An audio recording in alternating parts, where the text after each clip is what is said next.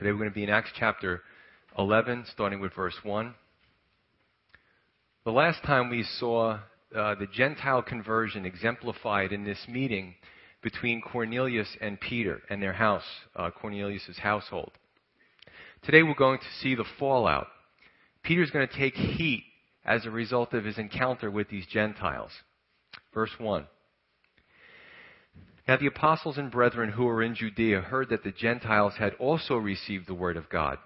And when Peter came up to Jerusalem, those of the circumcision contended with him, saying, "You went in to uncircumcised men and ate with them." But Peter explained it to them in order from the beginning, saying, and then you see Peter's explanation. The context is that Peter has a wonderful Holy Spirit experience breaking down the boundaries, breaking ground with these Gentile converts. And you would ask yourself, well, isn't that a good thing? And the text reads that Satan gathered together a horde of demons and a whole bunch of pagans from the area, and he went up to destroy the experience with a full frontal assault, right? No, that's not what the text reads. The opposition came from the church. Sadly, there are times when God's people are the cause of opposition to God's work. What do you mean the word of God spread to the Gentiles? That's a terrible thing. Where could you have gotten such an idea? And of course, we know the idea came from God himself. Why did they give Peter a hard time? This should have been a cause for celebration. Here you see there's a jealousy issue. Their attitude was, that salvation thing is reserved for us. Who invited them? Jealousy is an ugly, ugly thing. It's believed that Shakespeare coined the term green-eyed monster to characterize jealousy. But what about us? Are we happy when somebody else gets blessed and maybe not us? What about on our jobs? If somebody else is promoted, are we happy for them? Or is our attitude, hey, I deserve that promotion. I have more education. I have more training. It's a heart check. Other manifestations for opposition from God's people.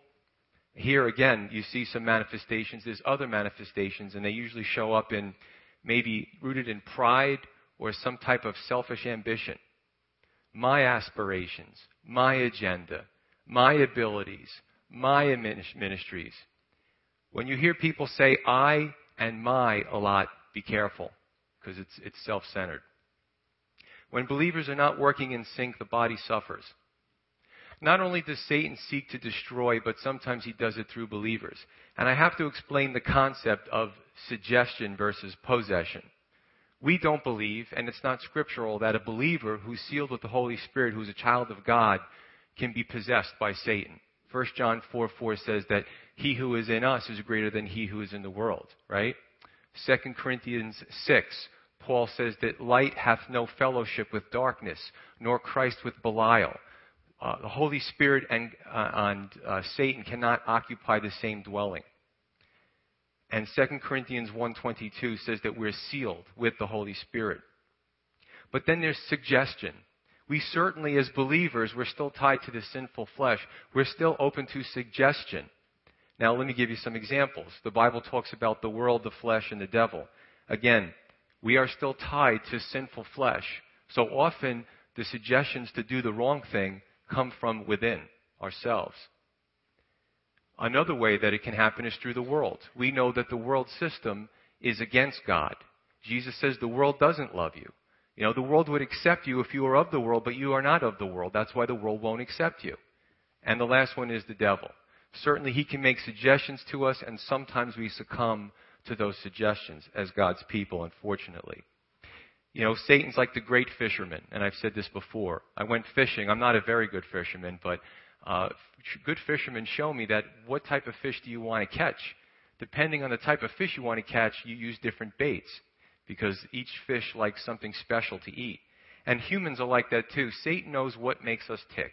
He's been observing humankind for a long time, and he knows each one of us individually what we succumb to. In every church, believers can hear the true word of God for years and not let it take root. They just don't get it. And that's why I like to hear, when Stephen had come up, I said, don't hold back. There's some pretty awful things that happen in Guatemala. Don't hold back. People need to see what the reality of of a world that's dying without Jesus Christ. He said that some pastors, when he goes to church and he speaks, they tell him, tone it down. You don't want to frighten anybody. I say, tell the truth. This is reality. Because we need to look at our lives and say, sometimes as Christians we bicker about silly things and argue about ridiculous things, and what that does is it kind of takes us away from the mission that God has for us.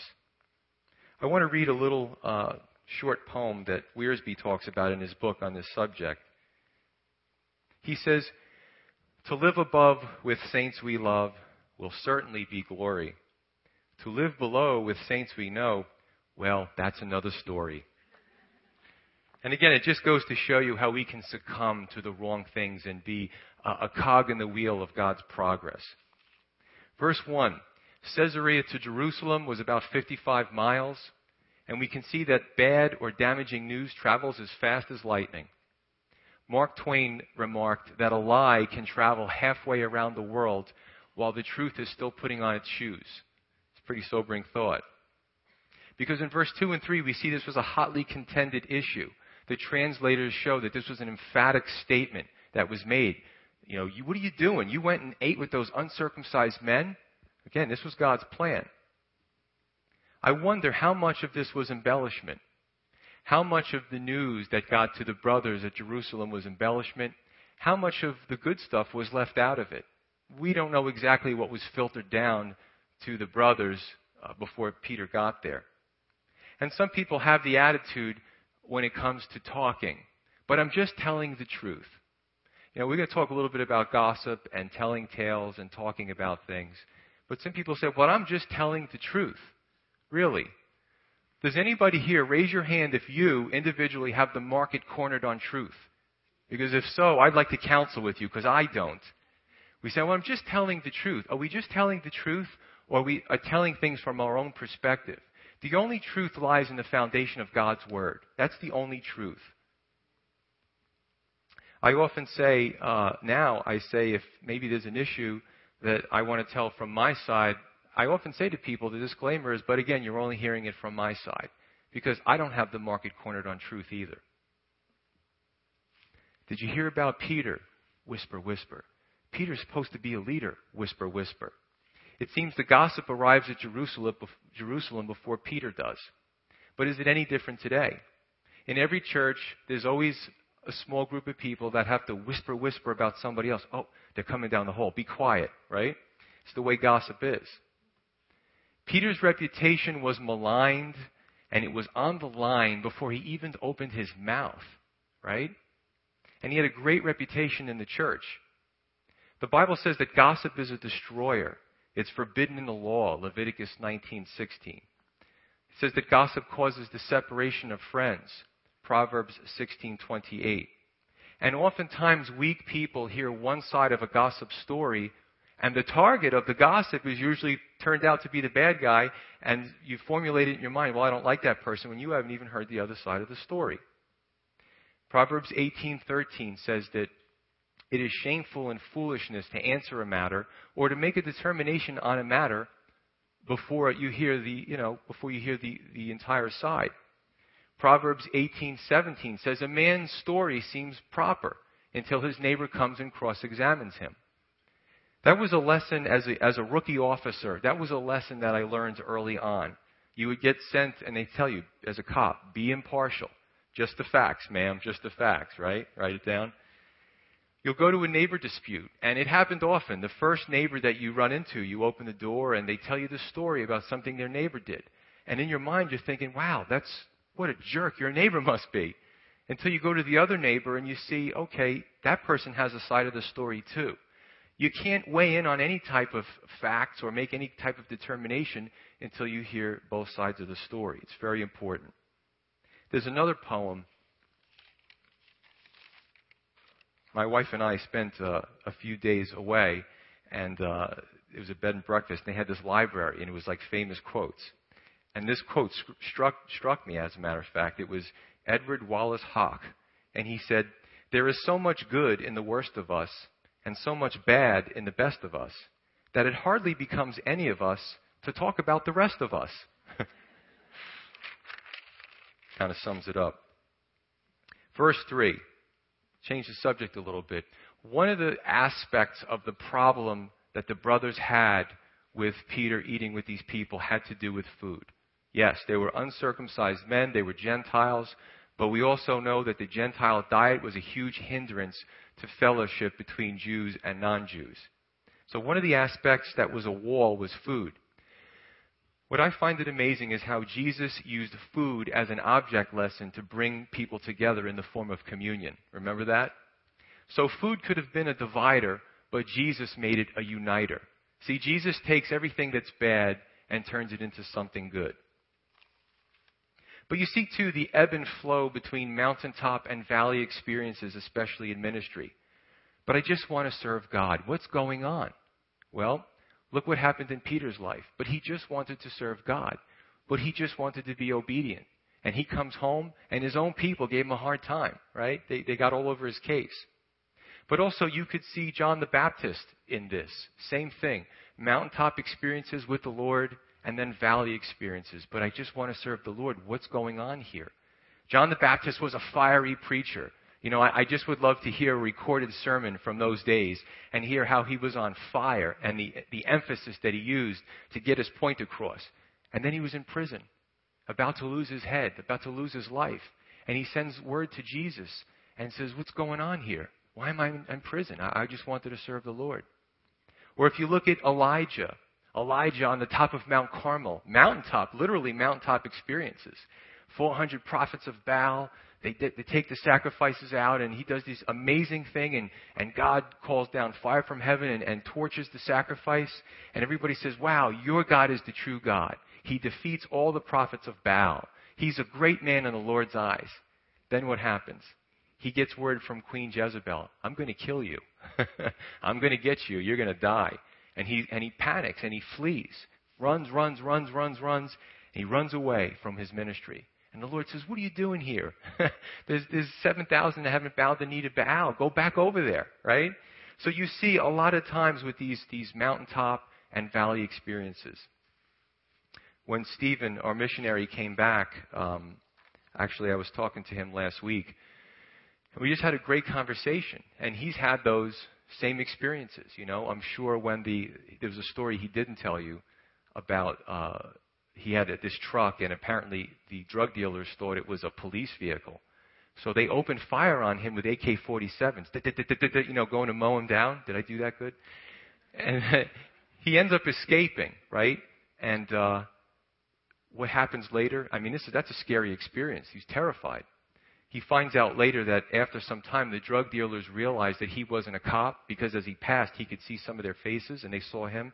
And he thought they were going to kill him. So they come back, they send a delegation afterwards and say, we apologize, we thought you were the police. And they apologize because of all the work he's been doing for the people in Guatemala. They know the love that he has for these people. And he said, it's unheard of for drug dealers. These people are ruthless. They kill people. And they apologize for shooting at him because they had the wrong person, right?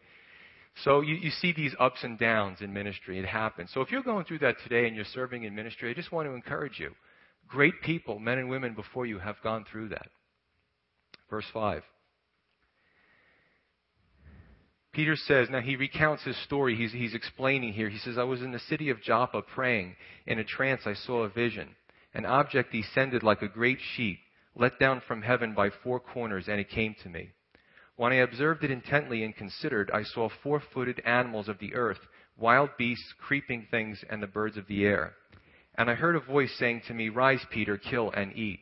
But I said, not so, Lord, for nothing uncommon or common or unclean has at any time entered my mouth. But the voice answered me again from heaven, what God has cleansed you must not call common. Now this was done 3 times, and all were drawn up again into heaven. At the very moment 3 men stood before the house where I was, having been sent to me from Caesarea. Then the Spirit told me to go with them, doubting nothing. Moreover, these 6 brethren accompanied me, and we entered the man's house. And he told us how he had seen an angel standing in his house, and who said to him, send men to Joppa and call for Simon, whose surname is Peter, who will tell you words which you and all your household will be saved. And as I began to speak, the Holy Spirit fell upon them, as upon us at the beginning. Then I remembered the word of the Lord, how he said, John indeed baptized with water, but you shall be baptized with the Holy Spirit. If therefore God gave them the same gift as he gave us when we believed on the Lord Jesus Christ, who was I that I could withstand God? When they heard these things, they became silent, and they glorified God, saying, Then God has also granted to the Gentiles repentance to life. So we see that everything worked out.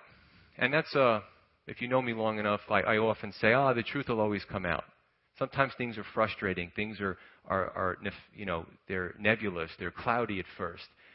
But you know what? The truth always comes out. Now, will it 100% always come out here? Probably not, but it certainly will in the afterlife. The Bible talks about all the secrets that men do in darkness will be revealed. The things that are in quiet will be shouted from the housetops. So the truth eventually comes out.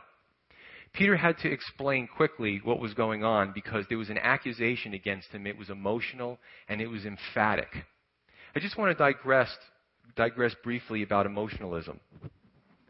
Sometimes I use current events to make my point. I was maybe walking past the TV at work and I saw something that caught my eye. How many of you saw that recent emotional display with Ellen DeGeneres and the puppy pound? Raise your hand. So apparently a lot of you. Apparently, and I don't really care who was right and who was wrong. That's not where I'm going. Apparently she had, she's famous. She has her own talk show. And she got a dog from the pound and she couldn't keep it. And she had a friend who was willing to take the dog. So she gave the dog to the friend.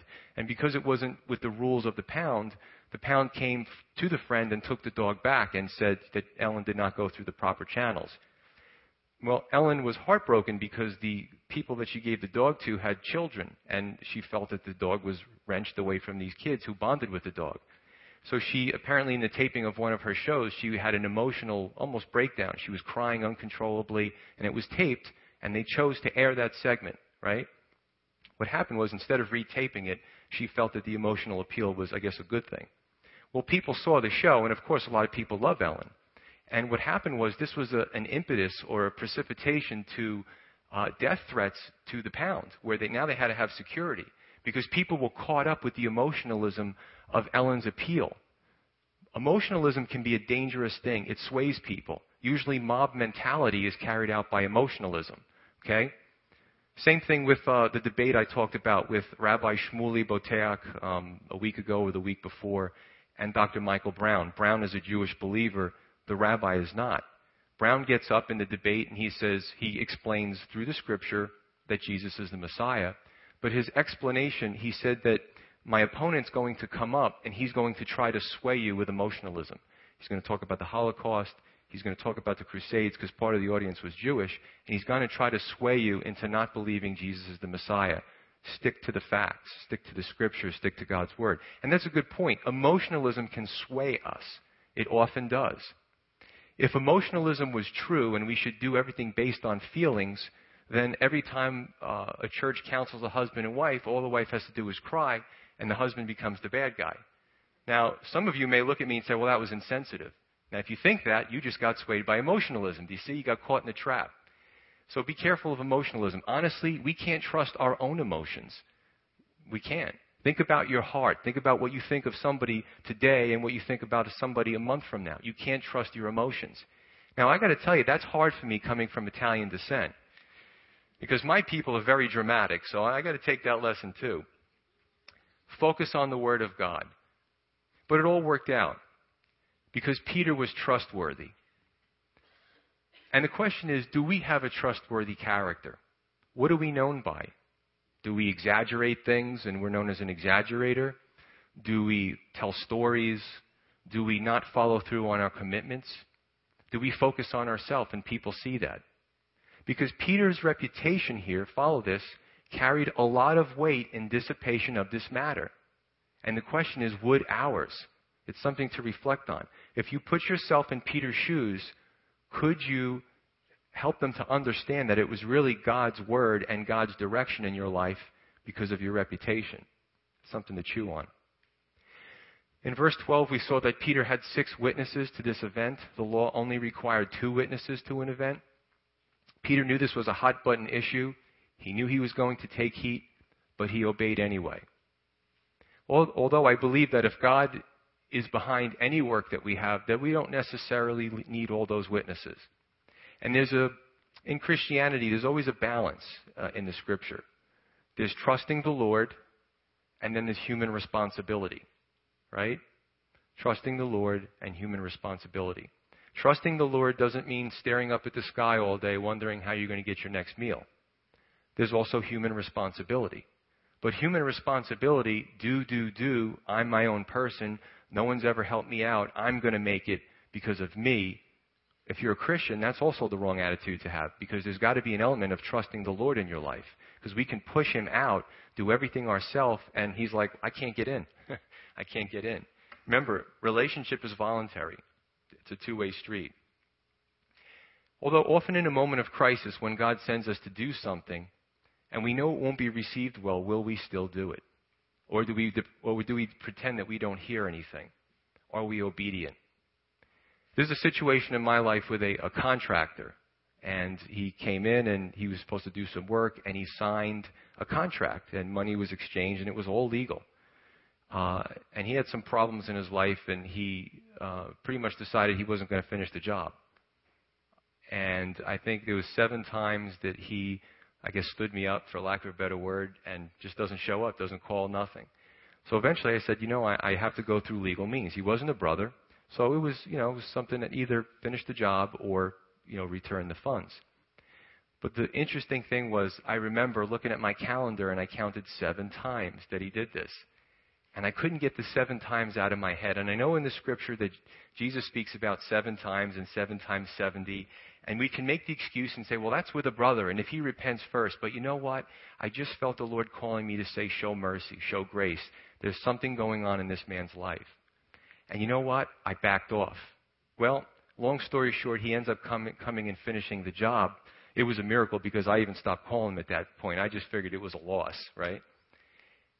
And the guy confessed something about his marriage. I mean, he just broke down. So I'm glad I paid attention to what the Lord asked me to do. Now, am I saying that you shouldn't go through legal proceedings if you've been ripped off, so to speak? No, I'm not saying that. But in this case, I felt God was speaking to me loud and clear, saying, let it go, it's going to work out. And it ended up being a witness to him. So when God's speaking to us, do we manipulate the Word of God? Do we make excuses, or do we just listen to him, right? But thankfully, Peter, and again, if we're honest, we know that sometimes we are obedient. Sometimes I'm obedient, and sometimes I miss opportunities. And if we're honest with ourselves, we can see that in our own lives. Sometimes we are obedient, and sometimes we miss opportunities. But in Peter's case, thankfully, he did the right thing. He took heat from his own people, and it all worked out in the end. Verse 15. And as I began to speak, Peter says, the Holy Spirit fell upon them as upon us at the beginning. What Peter's doing here is he's going back to the event of Pentecost, where the Holy Spirit came in and fell upon them, and it was these great works of the Holy Spirit, great works of God. And Peter's bringing their recollection back to Pentecost, which was a few years ago at this point, to indicate the magnificent displays of the Holy Spirit. Number one, as an object lesson or as a proof text to explaining, look, this has precedence, but also to show them that actually we can see out of this that these great signs and wonders were not necessarily an everyday occurrence for him to go back to that event. And in verse 17, Peter says, if therefore God gave them the same gift as he gave us when we believed on the Lord Jesus, who was I that I could withstand God? That's a great phrase. Who was I that I could withstand God? And I'm going to come back to that.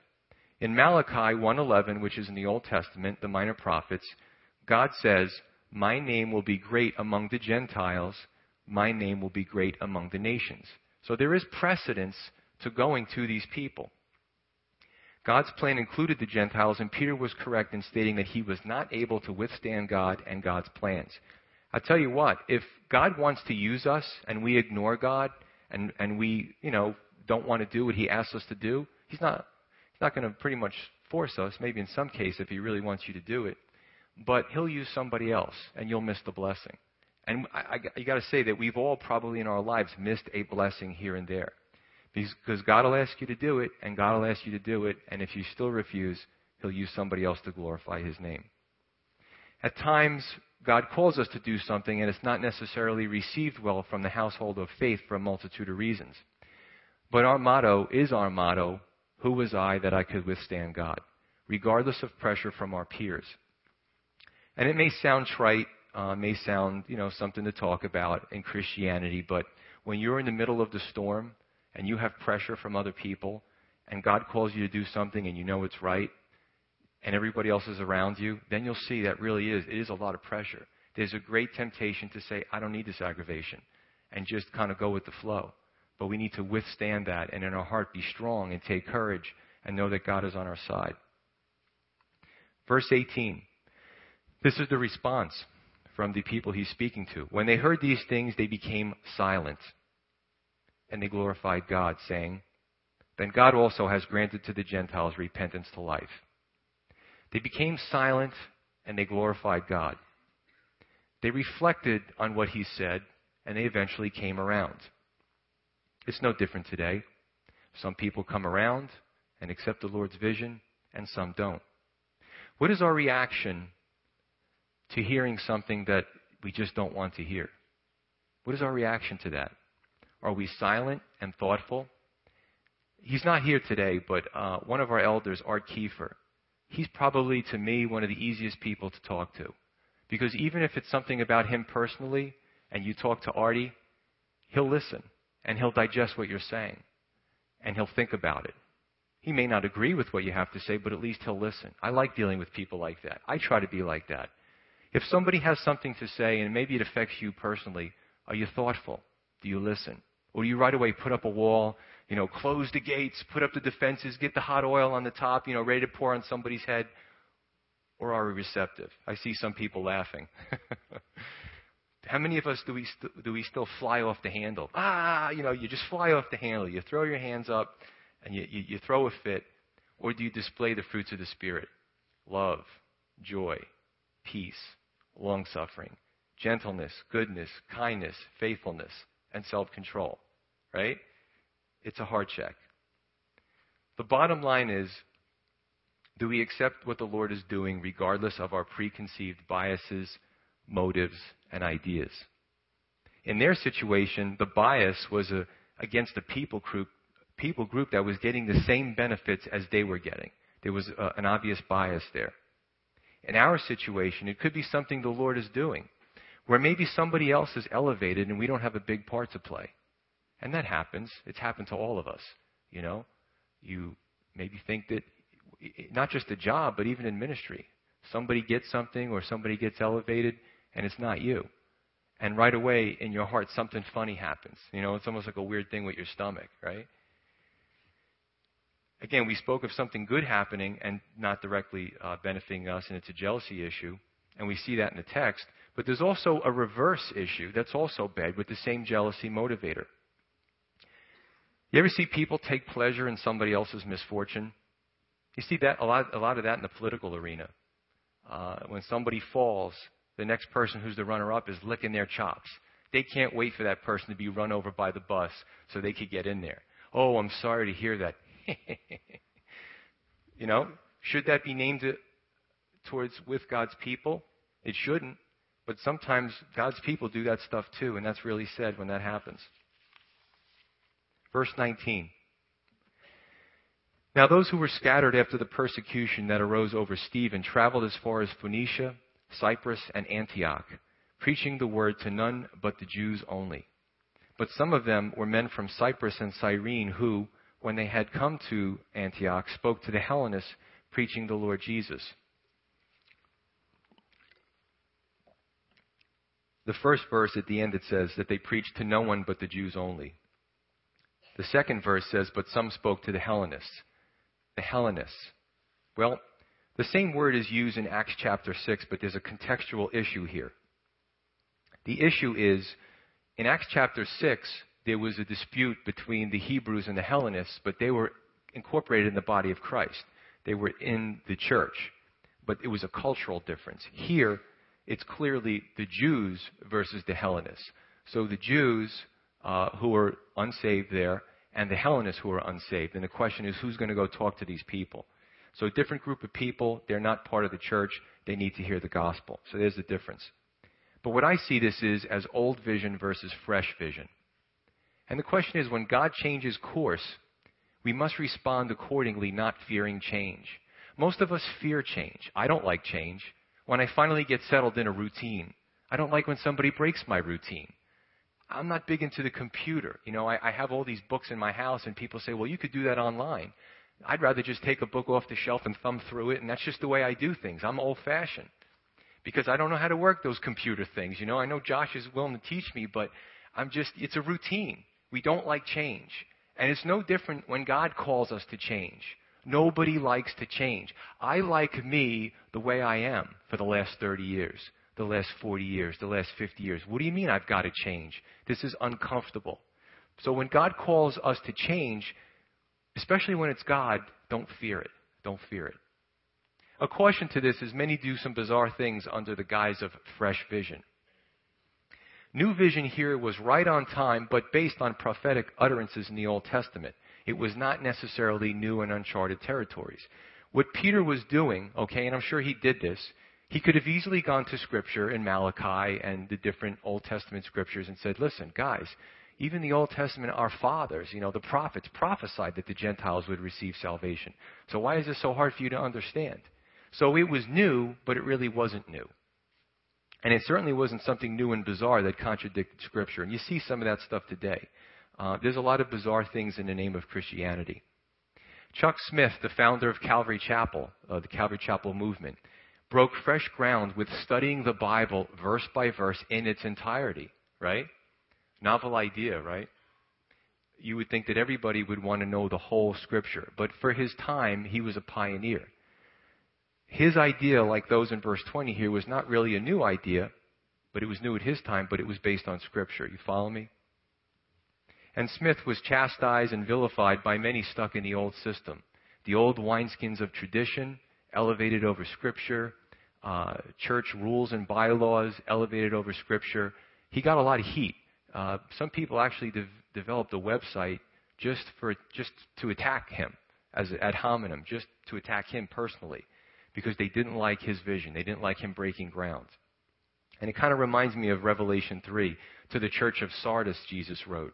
And again, some believe that it was the Protestant church that Jesus was speaking to. And there's something for everybody. If you look at the 7 churches in Revelation, he has something to say about each church movement and time period and where they kind of messed up.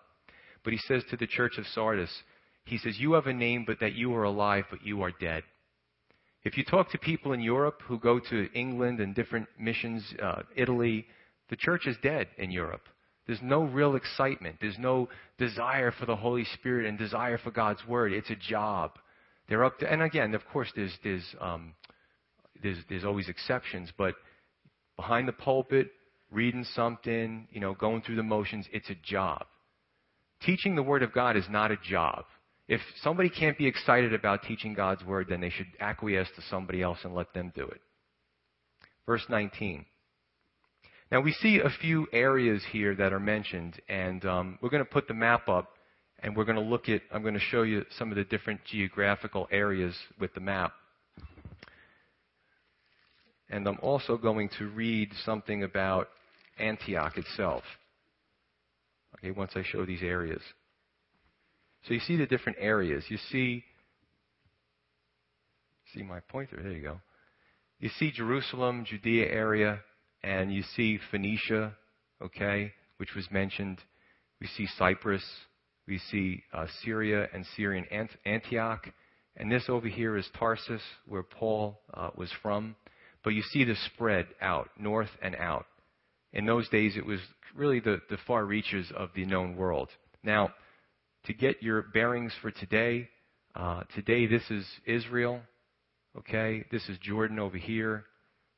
Phoenicia acquiesced or gave way to Tyre and Sidon, which became Lebanon. And Syria has always been pretty much Syria. And this up here is modern-day Turkey. So for those of you who kind of know some of this stuff. So what you see is this spreading out. We also see men from Cyrene. Cyrene is actually over here somewhere. Cyrene is North Africa. And we talked about Simon the Cyrenian, who helped to carry Jesus' cross, and how he came from Africa. Okay, so you see this big spread that's going on here. For those of you who are interested, there was a change in headquarters, so to speak, from Jerusalem kind of to Antioch. Antioch became like the new headquarters or sending area. In Canaan, under Joshua's leadership, we saw that Gilgal gave way to Shiloh. The tabernacle was taken from Gilgal to Shiloh as a new headquarters. Here you see the headquarters of Christianity kind of move a lot from Jerusalem to Antioch, and you see a lot of missionaries go out from Antioch. And as we go through Acts, I'll put up the maps here and there to show you where we're going here. I'm just going to read a little bit about Antioch. It says, situated on the most important trade routes of the day, Antioch was an ideal city for a flourishing missions-minded church that was destined to play a key role in the expansion of early Christianity. Seleucus I founded the city about 300 BC and named it for his father, Antiochus. Antioch served as the capital of the Roman province of Syria under New Testament times. An important note was there were several Antiochs. So if we read about another Antioch, understand that was a common name. Located on the east bank of the Orontes River, Antioch was about 60 miles from the Mediterranean Sea and about 300 miles north of Jerusalem. With a population of more than 500,000, it was the third largest city of the Roman Empire, ranking behind only Rome and Alexandria, which is in Egypt. Under the Roman rulers, Antioch became one of the most beautiful cities of the Roman Empire. Its main street, about 2 miles long, was paved with marble and flanked on both sides by hundreds of columns, which supported ornamental porches and balconies. Its cultural splendor and beautiful buildings included the Temple of Artemis, the amphitheater, and royal palaces, contributed to its reputation as the Paris of the ancient world among scholars and researchers. There was also another archaeologist who dubbed it the New York City of the ancient world. So it was a lot of opportunities to reach people. This was the city of Antioch. Verse 21. It says, and the hand of the Lord was with them, and a great number believed and turned to the Lord. Then news of these things came to the ears of the church in Jerusalem, and then they sent out Barnabas to go as far as Antioch. When he came and had seen the grace of God, he was glad, and encouraged them with the purpose of heart that they should continue with the Lord.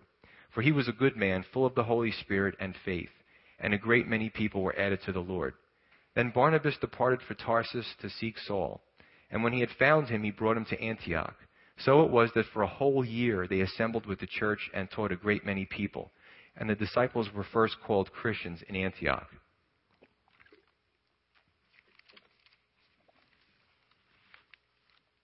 Verse 21, it says, the hand of the Lord was with them. Verse 21 refers back to verse 20, to those who had the fresh vision. As with Peter, the Lord rewards us again in keeping with his change of direction. And the fruit of that was a great many repented and believed. Now, you got to understand, I could gloss over this for the sake of time, or I could say that you have to put yourself in that position. You got a pagan city. Go to New York, you know. I came from New York, so please don't be offended. But if you go there, you see a lot of, debauchery. You see prostitution. You see corruption. You see it in Jersey too. So there's really not much of a difference. But you go to some of these big cities and you see just a debauched lifestyle. And just imagine being there, sort of like Stephen in Guatemala, being there, talking to the people, preaching the Word of God, praying, getting people to, join you in that effort. And then all of a sudden, all these people start becoming Christians. And you actually start planting churches in these pagan areas where halls of prostitution or peep shows or any of this garbage that's out there starts to be changed, and those buildings now become churches.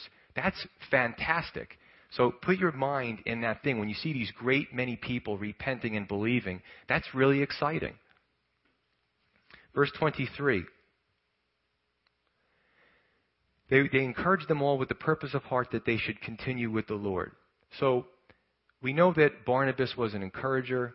And, they're talking to these people and they're encouraging them with the purpose of heart that they should continue with the Lord.